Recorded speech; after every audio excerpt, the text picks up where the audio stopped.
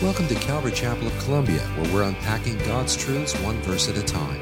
And now here's Pastor Tim with today's message. Hey, is the Lord good or what?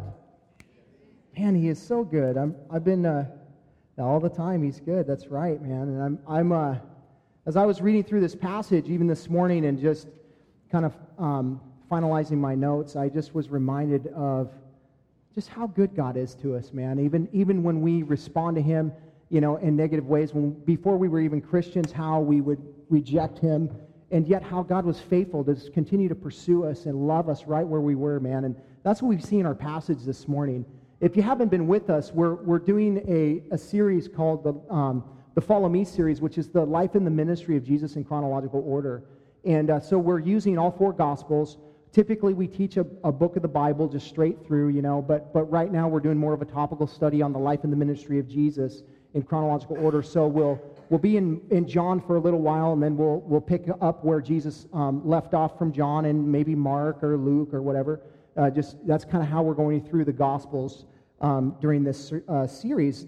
Today we find ourselves in John chapter 8, where Jesus is in the middle of this heavy debate with these people who believed Jesus, but they didn't believe in Him. They didn't have relationship with Jesus, but they believed what He was saying to a point. You've met the people. They're infatuated with Jesus, and yet they don't have a relationship with Him. And they like what He has to say to a point until Jesus offends them.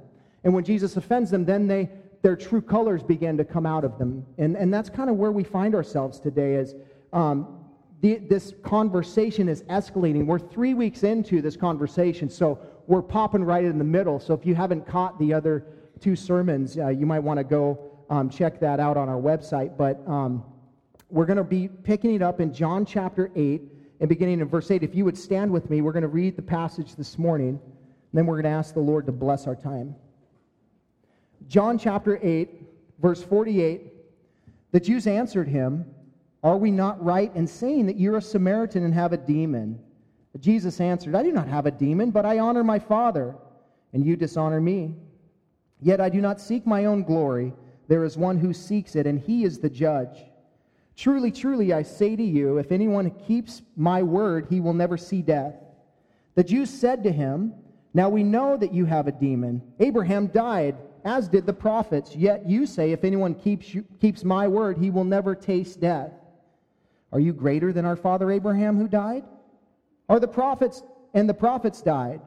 Who do you make yourself out to be?" Jesus answered, "If I glorify myself, my glory is nothing.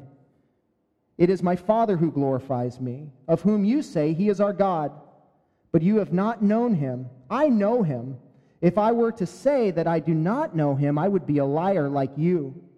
But I do not, but I do." Whoa, this is crazy that Jesus would just say that straight up to them, I'd be a liar just like you. I lost my place now, man. Oh, here we are. Other page. "But you have not known Him, I know Him. But if you were to say I do not know Him, I would be a liar like you. But I do know Him, and I keep His word. Your father Abraham rejoiced that he would see my day. He saw it and was glad. So the Jews said to Him, 'You are not yet 50 years old, and you've seen Abraham?' Jesus said to them, 'Truly, truly, I say to you, before Abraham was, I am.' So they picked up stones to throw at Him, but Jesus hid Himself and went out of the temple." And Father, we thank You for Your word this morning. And God, we know that it is truth. And we ask that You would just help us to receive it as truth this morning for our own lives. God, that You would help us apply what is said in this passage. That You would help us to see who Jesus really is. The claims that He made, that we can trust them. And that we can hold them dear to our hearts. Because they will come true, because His word is truth. He is the truth. And we ask that You would just speak truth into our lives this morning, and may we receive it in Jesus' name. Amen. Amen. You can be seated. Well, claims everywhere, the claims. It seems like everybody's making claims these days. However, most of the claims that are being made are empty claims. That's why we have the Federal, Communication Commission or the Federal Trade Commission. These organizations are to help regulate the claims that are made to the American people. Listen, the devil has created a world after his own heart. It's full of deception and lies. That's why people have such a hard time believing any claims these days, because the majority of the claims out there are false claims. However, just because we have many false claims being made doesn't mean that all claims are false. There are plenty of claims that are not false. In fact, even some of those really, really hard to believe claims may not be false at all. They may be true. Let me give you an example. What would you say to me if I said that it rained diamonds? That it literally would rain diamonds. What would you say about that? Would you say that would be true or false? It would be true. Actually, in Jupiter and where was it? Jupiter and Saturn, it does rain diamonds. I know that's 830 million miles away, but it is true.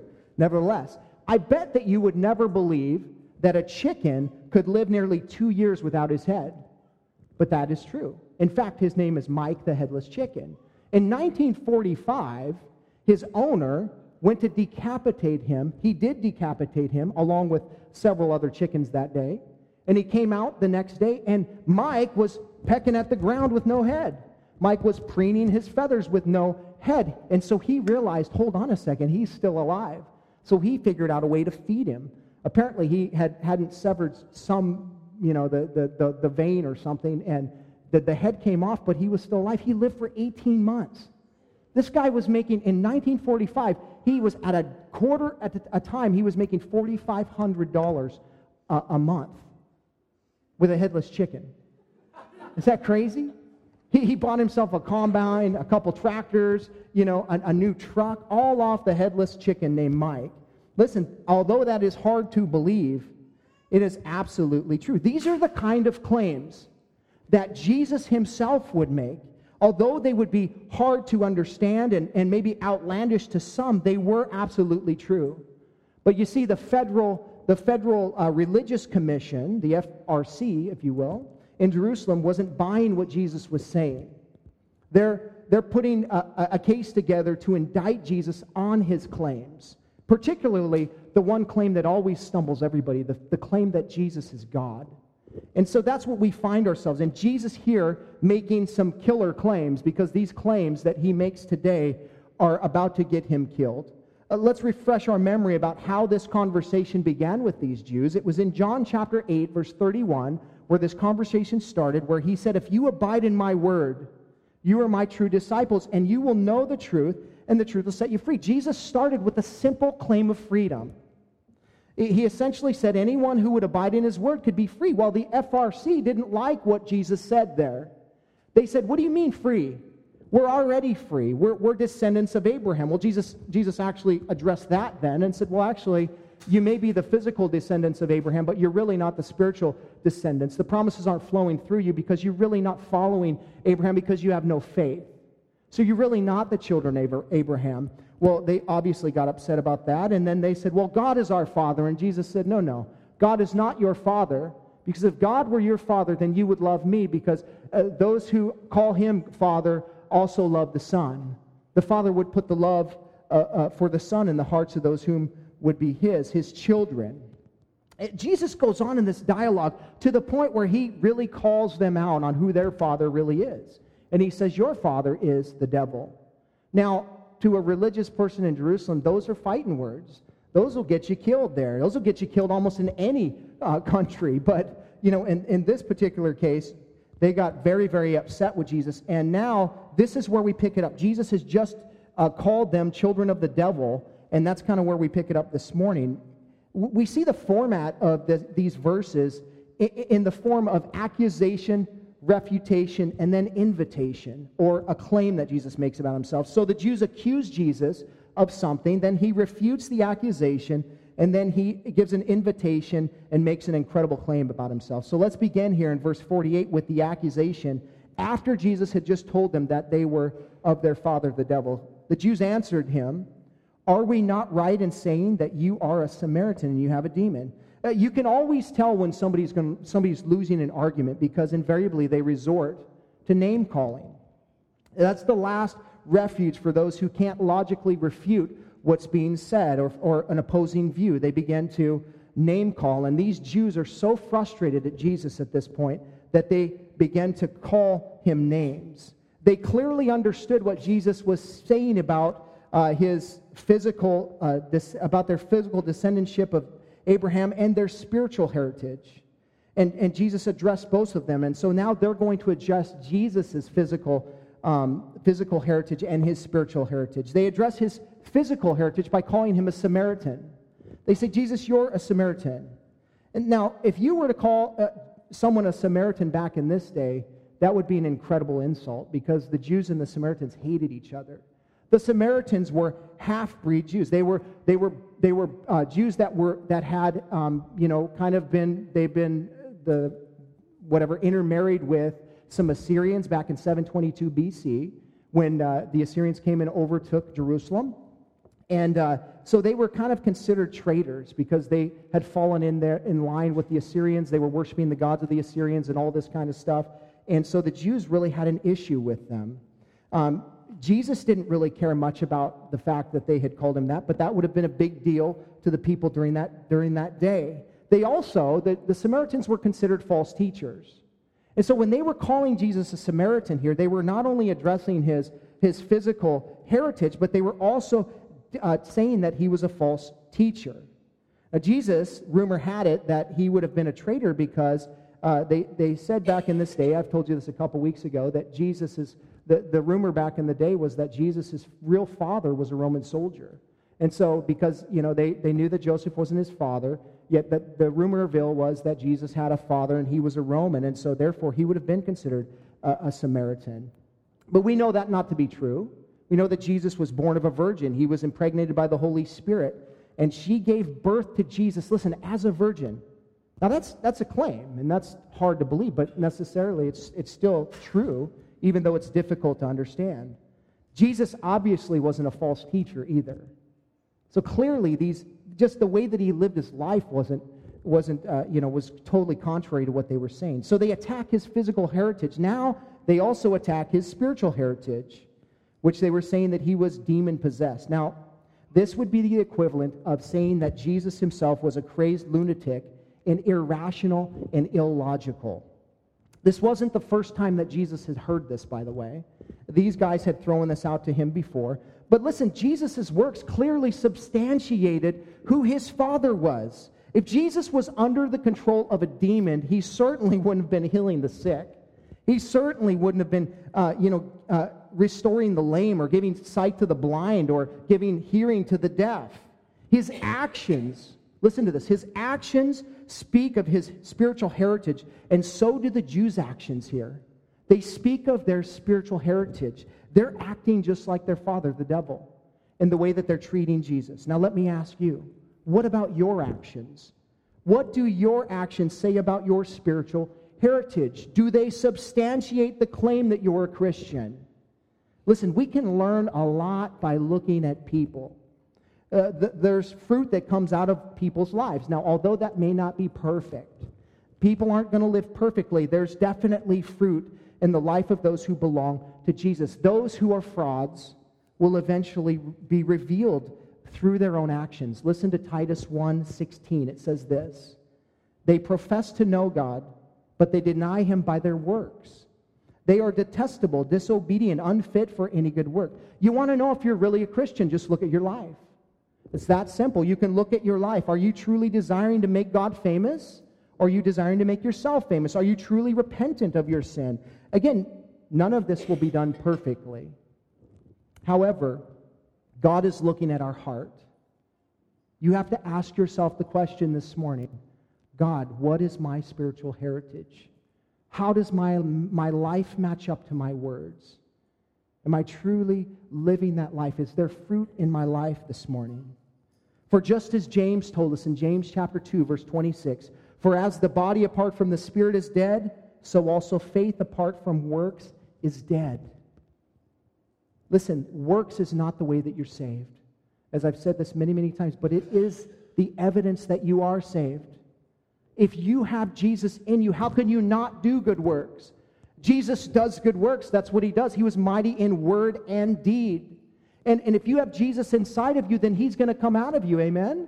And you're going to live your life in such a way that people are going to know that Jesus is in there, and you're going to know that Jesus is in there. All we have to do is just take a little bit of spiritual inventory of our life.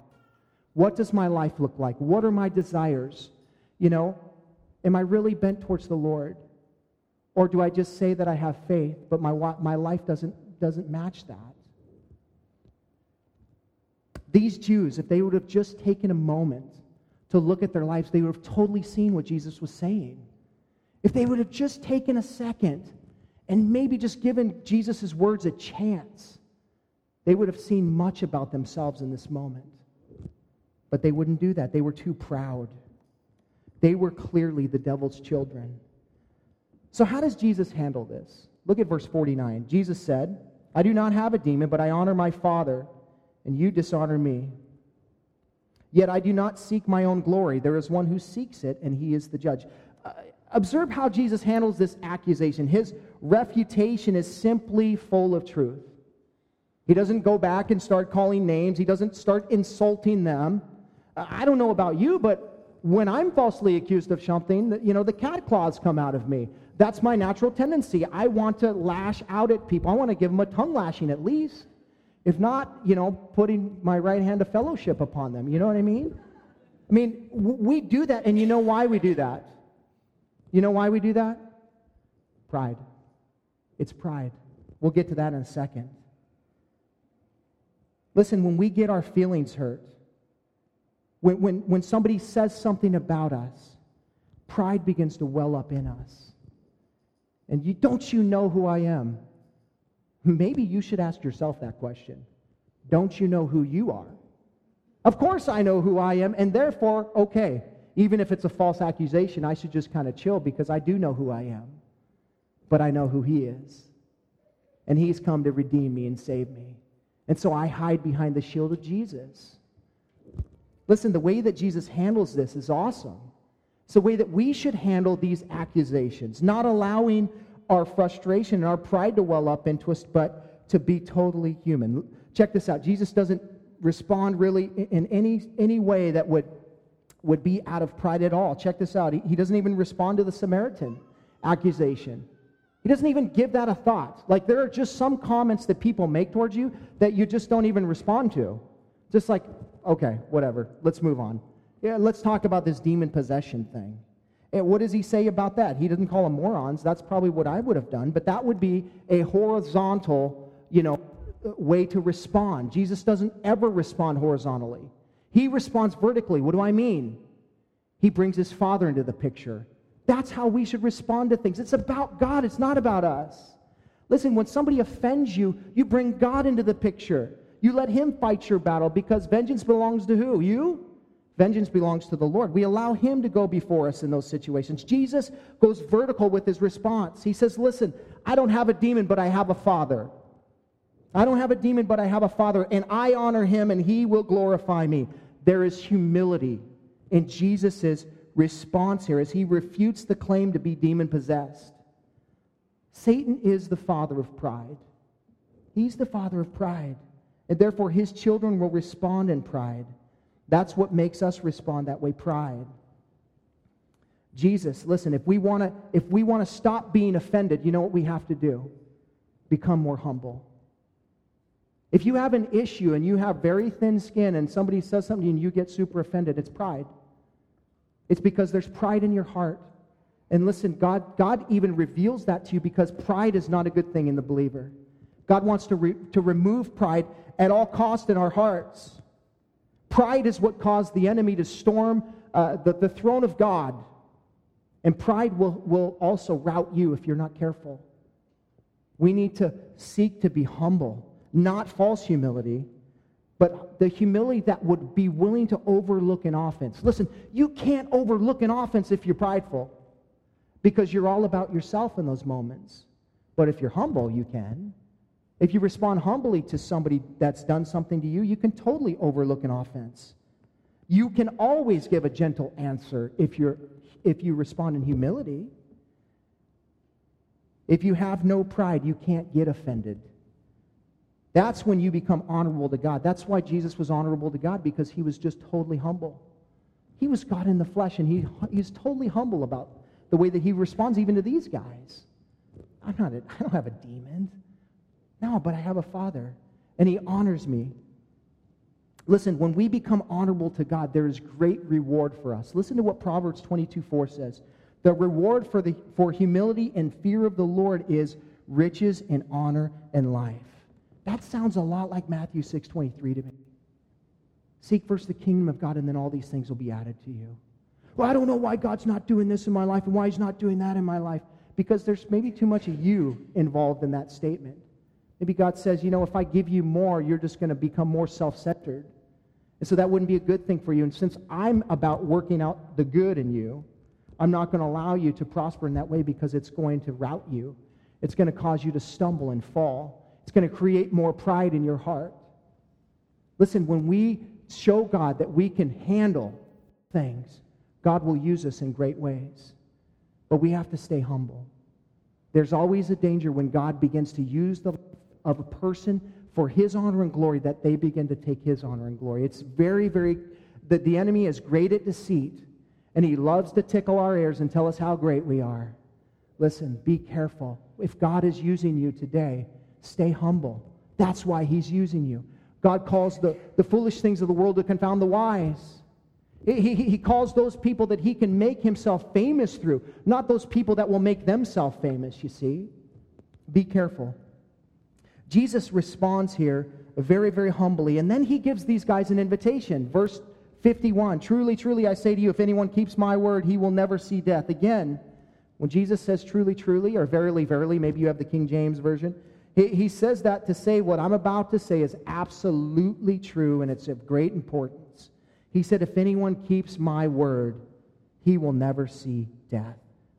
What Jesus means by keeping his word is to obey it, to observe it, to perform it watchfully and vigilantly.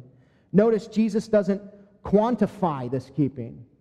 If you keep my word 90% of the time, if you keep my word 80% of the time, he doesn't give us a quantification. He just says, just do it. Do it from your heart if you would just keep my word.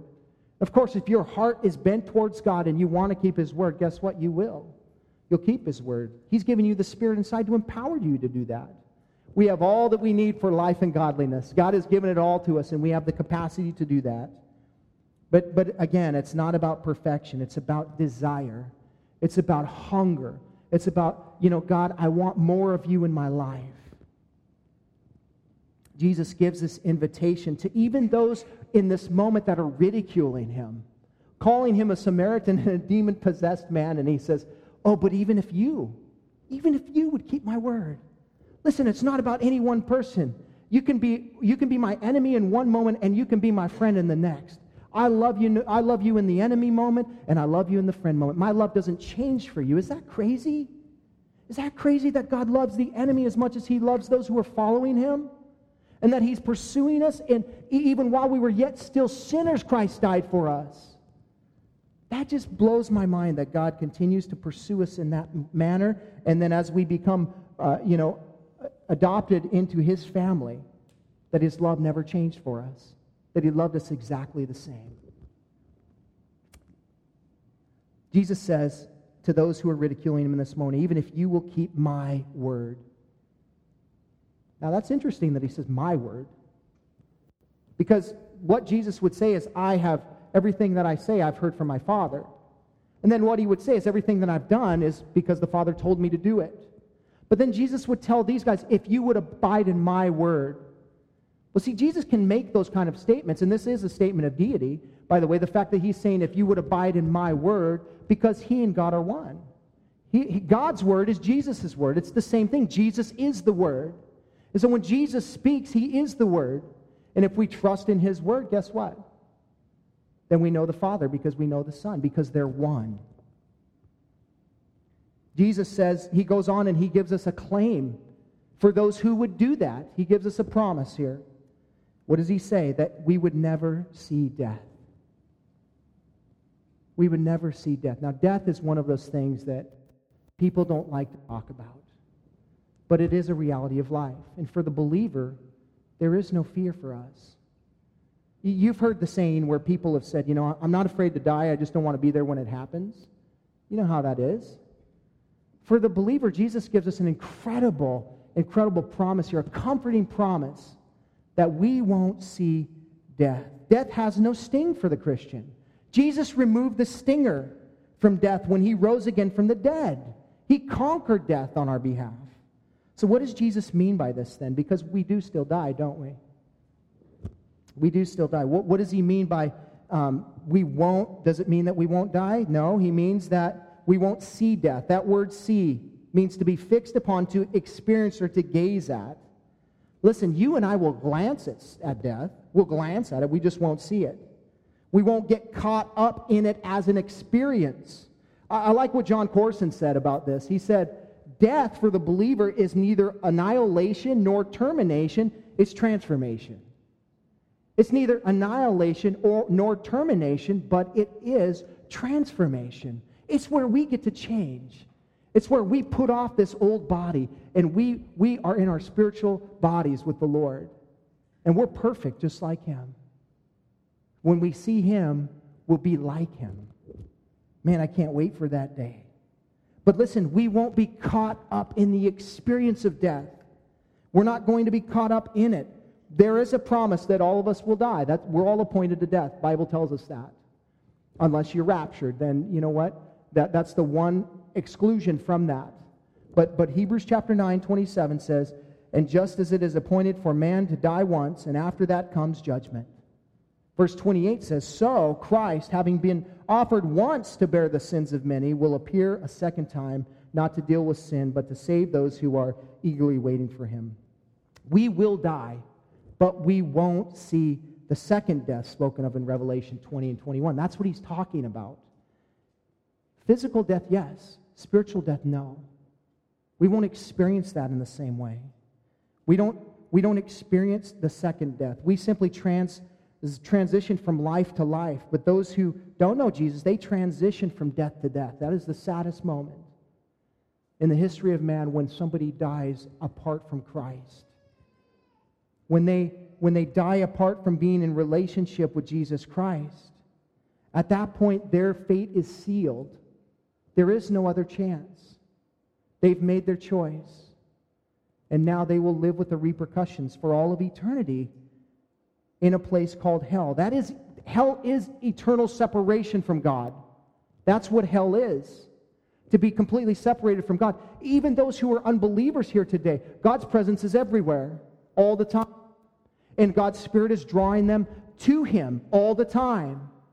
Imagine that completely separated and not be existing at all in your life. As a believer, I can relate, because I can look back in my life as an unbeliever and I can see God's presence in my life. I can see as he was drawing me to himself. I can't imagine being completely separated from God altogether in outer darkness. But people don't want to talk about that because it's a sad thing. And listen, it's sad on God's heart. God finds it sad. He finds no pleasure in the death of the wicked. No pleasure.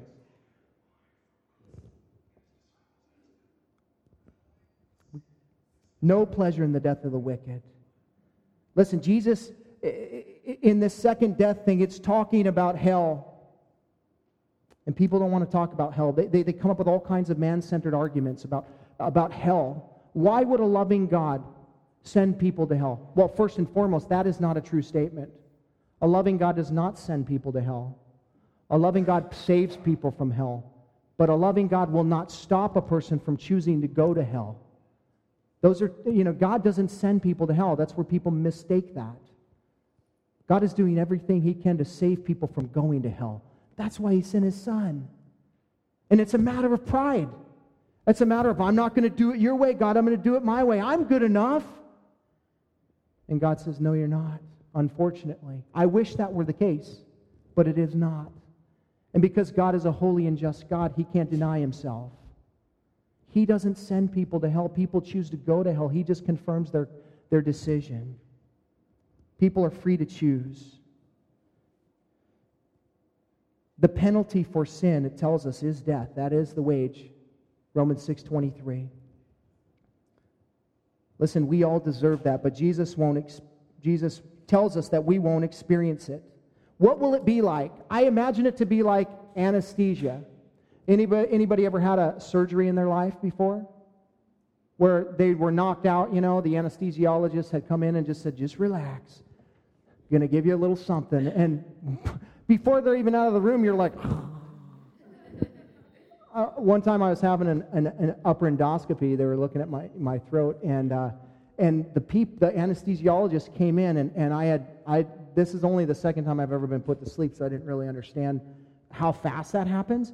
And they put this thing in my mouth because they were going to go down my throat, And the guy came in and he gave me the shot, and I went to go, hey, and they're like, no, don't take that out, because they knew immediately I was going to be out, and I didn't even get my hand to I just remember going to kind of remove this thing to talk to them and just be, and I was out. And here's the thing. I don't remember anything that happened. I know that I was out and then I was awake. I didn't see sleep. That's what Jesus is saying. You're not going to see death.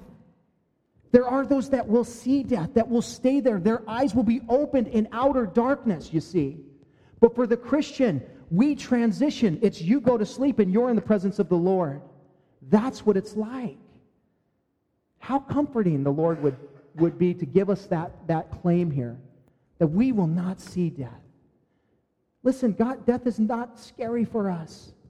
We don't have to worry about that. And I believe in those moments, just like Stephen, as he was being stoned, that Jesus himself will be present in those moments with you as you transition from life to life, that God will flood his grace upon you in those moments. He will give you faith like you've never had in your life, and he will transition you. It will not be scary. He will be with you the entire time. So Jesus says confidently, you won't see death. You don't have to worry about that. Well, how do they respond to that? Verse 52, the Jews said, man, we know you have a demon now, Jesus. Abraham died, as did the prophets, yet you say, if anyone keeps my word, he never tastes death. Are you greater than our father Abraham, who died? And the prophets died? Who do you make yourself out to be? Listen, these guys come back at Jesus pretty hard, and now they say, we know without a shadow of a doubt. We weren't 100% sure before, but now we're 100% sure that you have a demon in yourself. All we had to do is give you a little rope, Jesus, and you hung yourself. Thank you very much. And listen, Jesus, they say Abraham died, Jesus. Abraham died.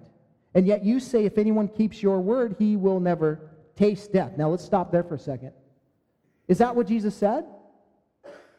Look at that verse again. Is that what Jesus said? If anyone keeps my word, that he will not taste death? Is that what Jesus said? No, that's not what Jesus said. Jesus said, if anyone keeps my word, they will not see death. He didn't say taste. And isn't that the way the enemy works? He just twists the words a little bit. Just twist the words of Jesus a little bit. Twist the words of God. Did God really, really say that if you eat of this tree that you will surely die? You won't surely die. You see how he does that? He just takes God's word, and even one word makes a difference. The difference between tasting death and seeing death are two completely different things. To taste death is to mean to physically die. That's not what Jesus was talking about. That's how they understood him, but that's not what he said.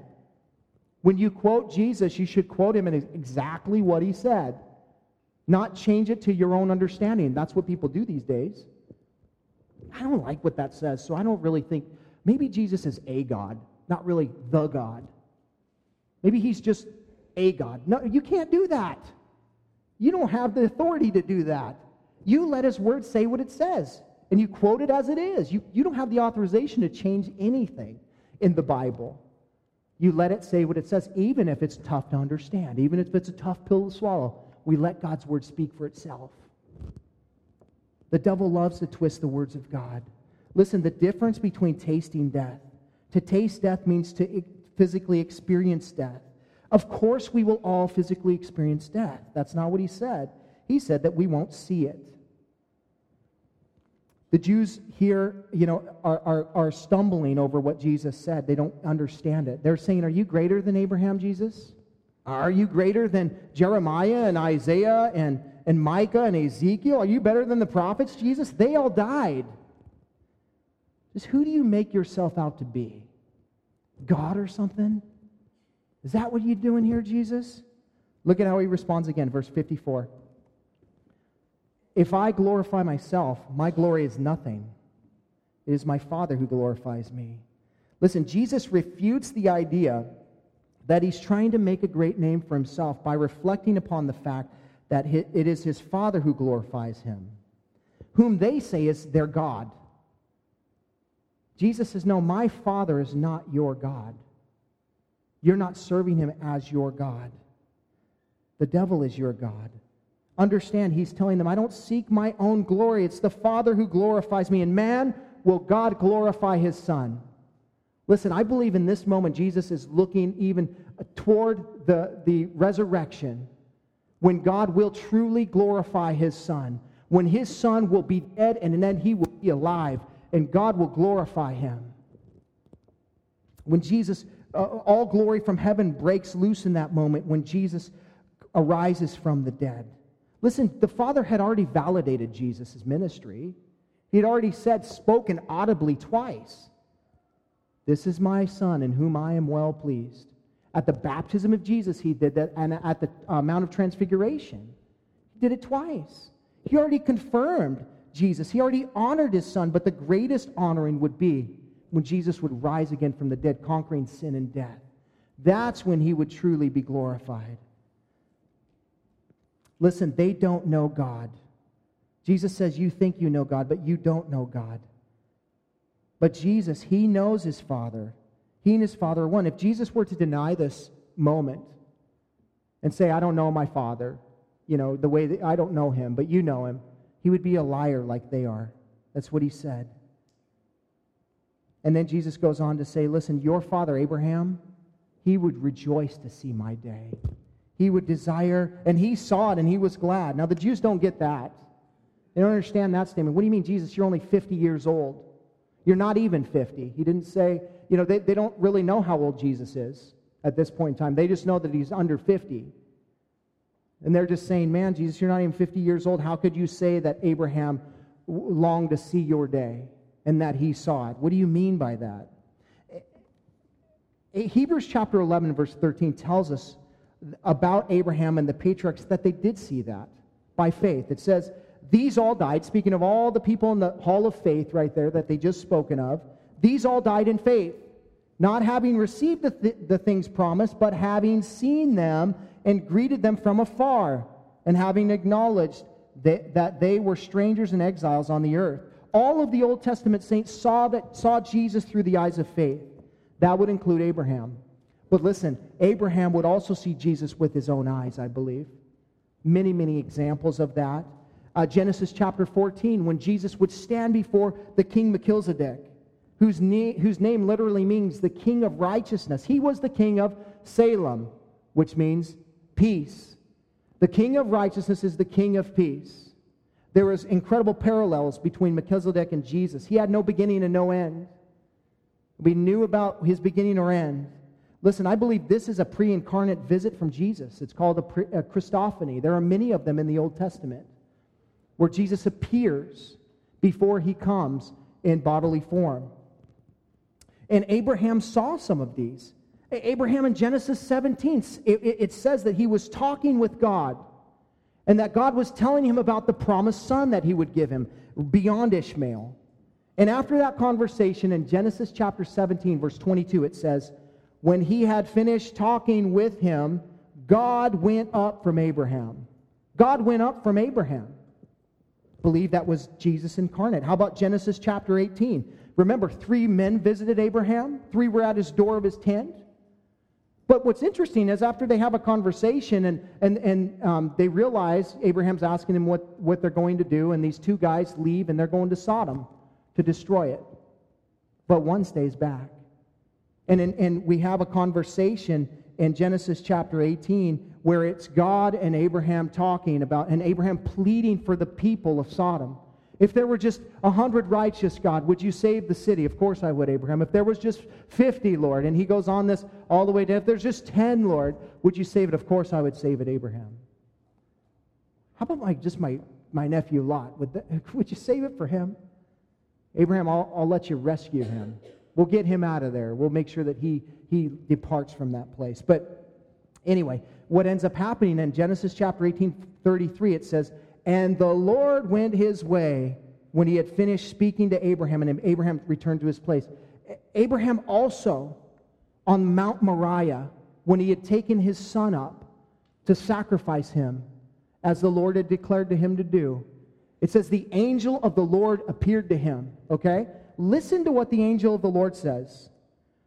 Genesis chapter 22, verse 18.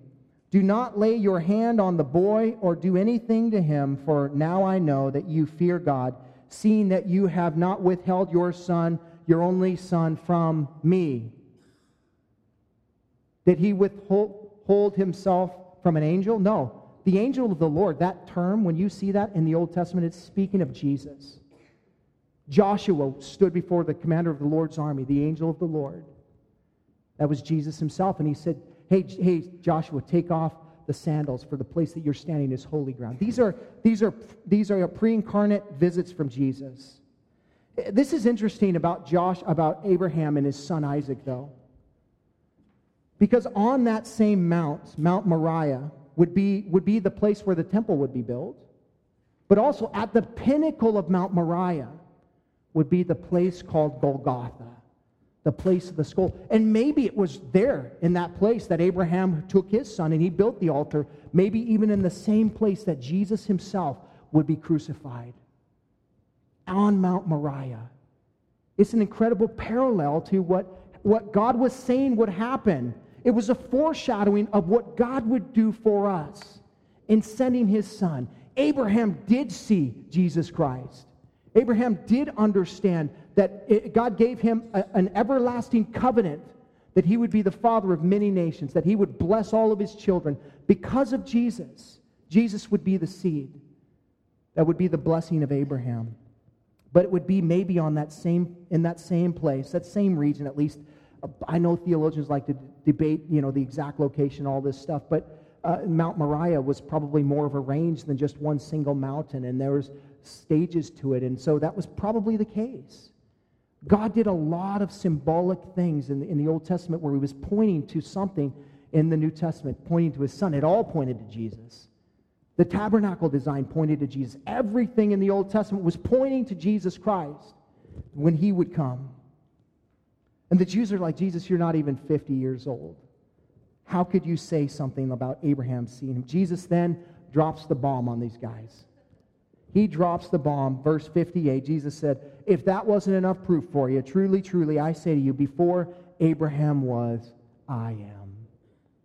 If you have any question in your mind about who I make myself out to be, let me be very, very clear with you. I am. The very name of God the Father. He says, I am the very name of God, the one that would tell Moses to go into Egypt and to bring his children out of Egypt. And Moses would say, well, who am I supposed to say sent me? Am I supposed to just show up and tell the Pharaoh, hey, let my people go?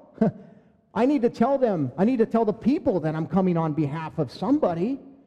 Can you tell me? And he says, hey, Moses, you tell them I am who I am. You tell them that I am sent you.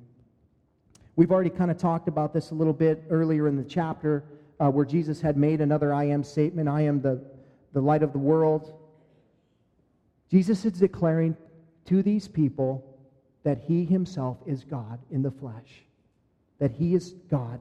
That he existed before Abraham. That he has full rights to do whatever he desires to do because he is fully God. He has seen Abraham. He created Abraham. He was there before the foundation of the world when the plan was being developed. Jesus saw it all. He has no beginning. He has no end. He is not a created being. He is God in the flesh. Well, like I said, people sometimes get a little violent when they hear things they don't want to hear. When Jesus said to himself that I am God, people didn't take too kindly to that. Verse 59, so they picked up stones to throw at him. But Jesus hid himself and went out of the temple. Jesus made some incredible claims here. Literally, some killer claims. He claimed himself to be God. And in most parts of the world, that will definitely get you killed. And it would have gotten Jesus killed in this moment, but you know what? It wasn't his time. And that's the repetitive thing that I saw from John chapter 7, verse 35, all the way through John chapter 8. It's the repetitive theme that Jesus said, it is not yet my time. It is not yet my time. And how much peace you and I can have in the fact that we serve a sovereign God that is in control, that has a plan, and that when it's your time, it's your time. There's nobody that can rob your time from you. That God has a plan and a purpose, and He knows all things. And we can rest in that. How else in the world can he say in Romans chapter 8:28 that he works everything out for those who love him, who are called according to his purpose? How else can he say that kind of stuff if he's not in control? He's totally in control. And Jesus says, listen, it's not my time yet. And he just kind of slips into the crowd, or maybe he puts his, Lord of the Ring on and goes, a little bit, it goes whatever Frodo on him, and he just goes, invisible. We don't know what it looked like, but what we do know is that Jesus escaped because it was not his time. It was not his time. Jesus made himself to be God here. Listen, the claims that Jesus makes, they require one of two responses. People are going to respond to these claims in one of two ways. The first way, prayerfully, that they will accept them as true, and that they will bow humbly and repentively by faith, confessing him as Savior and Lord. That's one response to his claims. The other response is illustrated by the Jews here. To become prideful and hard-hearted and to reject his claims altogether.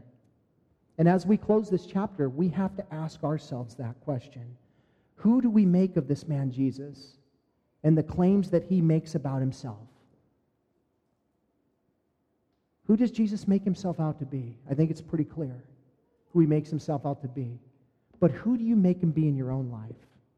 Who are you allowing Jesus to be in your own life? A.W. Tozer, regarding this passage, said, you know what?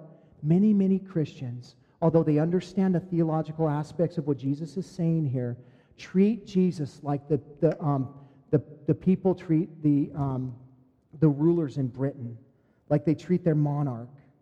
He said the kings and the queens of Britain are called the rulers of the nation, but they do not rule. They only reign. They do not have any power. They are mere figureheads before people whom bow and address as your majesty. But they do not allow these monarchs to have any practical power in their lives. And that's how some people allow Jesus. Oh, Jesus, you can reign in my life. You just can't rule. That doesn't work for God. That doesn't work for him. That's why Jesus had repetitively said in John chapter 8, you have to abide in my word. If you abide in my word, John 8:31, then you are my disciples. If you abide in my word, you will not see death. If you obey what his word says, then you are his. It's what the word tells us. If you have a heart. But Jesus you can't just say, Jesus, you're the Lord of my life, but you have no power to tell me what to do. He's not the Lord of your life then. And as we end this chapter, that's what we have to ask ourselves. Is Jesus truly ruling? Not just reigning, but is he ruling in there? Your life will tell you that. Your life will tell you that. Let Jesus and only Jesus reign in your life. Understand, he won't settle for anything less. Amen? Let's pray. Father, we thank you so much for your word this morning, and we praise you, God, for allowing us the privilege to sit at your feet this morning. We ask, Lord, that for anyone here this morning that is not in right relationship with you, God, that you would just bring them into that place even right now, Lord. You would help them to see their need for you. Lord, we are confronted with your lordship today. You are God in the flesh. You came upon this earth to die for our sake and to rise again from the dead. And we can either accept that or reject that. I pray for anyone here this morning, Lord, that needs relationship with you, that you would help them to see that you're inviting them even today to step into eternal relationship with you. And that if they would just confess with their mouth that you are Lord, truly ruler, not the one that reigns, but the ruler of their life. And if they believe that God raised you from the dead, they'll be saved. And it's just a simple prayer. And as we continue to pray, if there's anyone here this morning that needs that relationship with God, and you're not in the right relationship with Jesus, we just ask you this morning, raise your hand, and we want to lead you in a prayer that will bring you into that right relationship with Jesus. Is there anyone here this morning that needs that relationship with Jesus Christ? Anyone at all? It's the best decision you'll ever make in your life. God came down for you, and He's asking you to just believe in what He said. Anyone at all?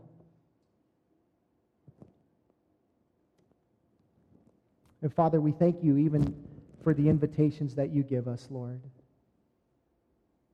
As believers, God, for those that are here that are truly in relationship with you, God, would you help us to just allow our affections to grow for you, Lord?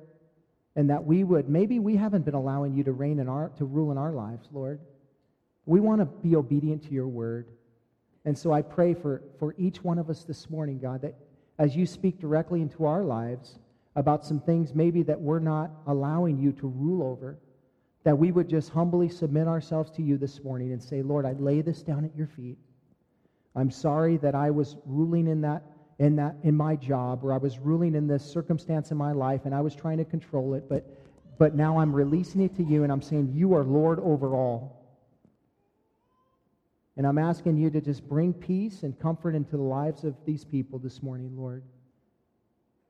And would you just fan the flame of our heart, God, and help us to live on fire for you and to glorify you and to make you known in this world as we live our lives. May our works match our lips. In Jesus' name, amen. Thanks for listening. You can hear more of Pastor Tim's studies through the Word of God on our website, www.calvaryofcolumbia.org.